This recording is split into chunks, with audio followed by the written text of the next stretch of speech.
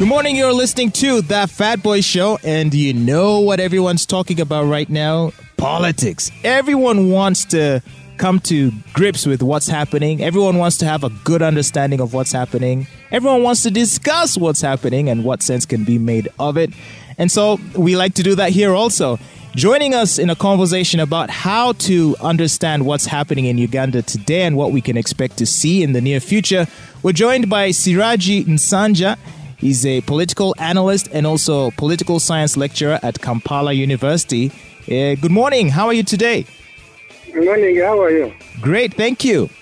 So I guess for those who may not know who you are, can you just explain to them who you are and what you do? I am just the lecturer of politics at Kampala University. Ah, okay. That would mean you're the right guy to talk to understand what's happening in Uganda today. So, what would you say give about the current political atmosphere in Uganda? We are in the middle of a presidential general election campaign that is turning chaotic day after day, characterized with spontaneous violence incidents across the different rallies and other sports. Ah, okay. So, so do you feel as though it is? Some people may say that different sides have a different role to play in the escalation of violence we're seeing. While there can be no doubt that the police is using excessive force in order to repel or in order to disperse crowds that they deem should not be gathering, do you feel that on the part of the politicians who these supporters rally around, that they too have a role in the escalation of these sorts of tensions? So, for example, should the politicians be saying to their people, hey, don't fight with police? For starters, when you look at this time of the presidential campaign, it is a dry campaign, a campaign without issues. Just each camp is just counter-accusing the other one.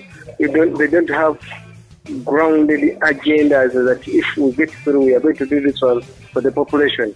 So in the midst of that one, it turns out to be a provocative and a counter-accusative campaign. So what the opposition does is to provoke the police, and then that police reacts with the maximum force, and then they score a point. They get the sympathy vote, and they expose the police to appear as if police is brutal. Then when you look at the other side of the NRM, equally, they don't have a convincing manifesto or issues to put up. So in the face of that, they also just try to bow down or accusing the opposition of flouting the COVID-19 rules and regulations. So in the midst of that, tension brews up, and then we have these stages of violence and theaters of violence becoming the order of the day, because the campaign is quite dry. They don't have issues.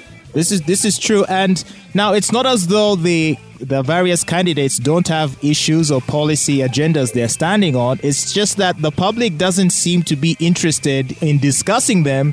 Instead, almost always the conversation goes back to remove Museveni, or if it's on the other side, it is opposition is bad. There is never any substantive discussion on the actual policies that either side are proposing.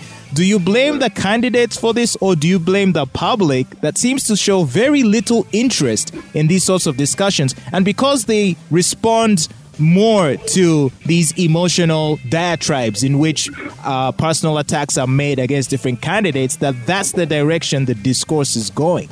I would not blame the public, because the public is on the receiving end in the start. They are supposed, it is the politicians to prepare what they are going to take to the public, and then the public, as clients, they have to receive this one from the different service providers. We take the service providers for this case to be the political parties and the different candidates running for the different slots. So in the sense that these candidates don't have much to offer, and they are before the public, they want to lure this public to be on their part.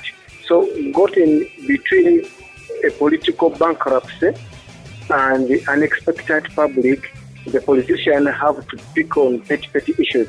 And this time around, some people take interest in flouting the COVID-19 as the only thing that can keep on going, because it will attract that police force. Then the police will get hard on them. And when the police get hard on them, then somehow they appear as if they are being hard pushed by the state and its agencies. That is the one interpretation. Then the other interpretation, there was poor and ill preparation on both sides.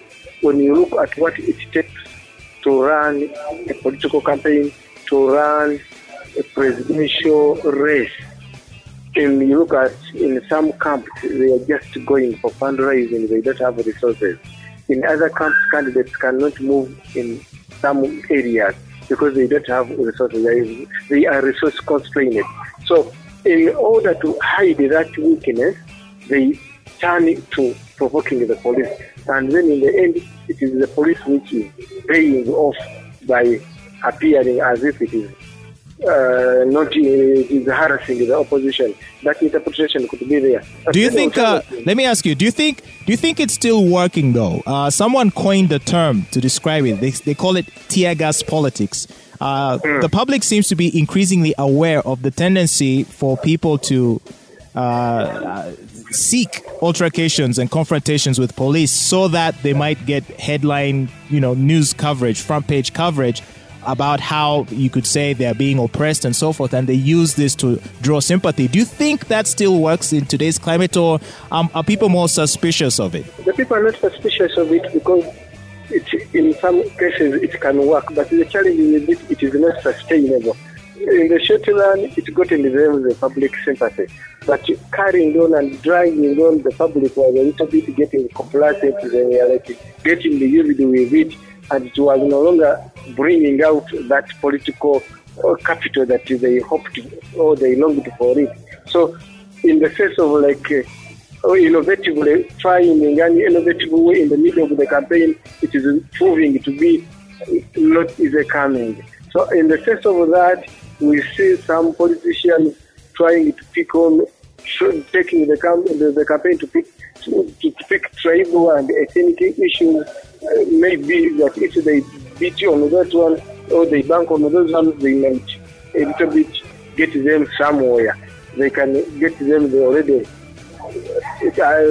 accumulated political capital. So we are tagged there. So in the end, the campaign is becoming boring, and it is likely to affect the voter turnout. That is the likely danger. It is likely to get us. Now, do you think the opposition have done themselves no favors this time around by fielding so many candidates? In the past, there were few presidential candidates. Now, there's more than 10. Don't you think this undermines their chances of unseating the incumbent that all of the opposition candidates are insisting is their goal? The opposition, by fielding in many candidates, wouldn't have been a problem, but the quality of the candidates and the race also matters.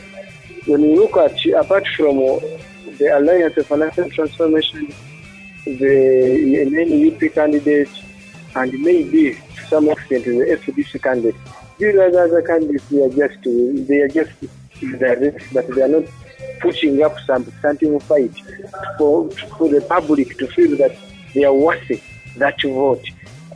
Most of these other 7 or 6 other opposition candidates, they don't merit the quality that deserves this level of the presidential race, as if we are to take it serious.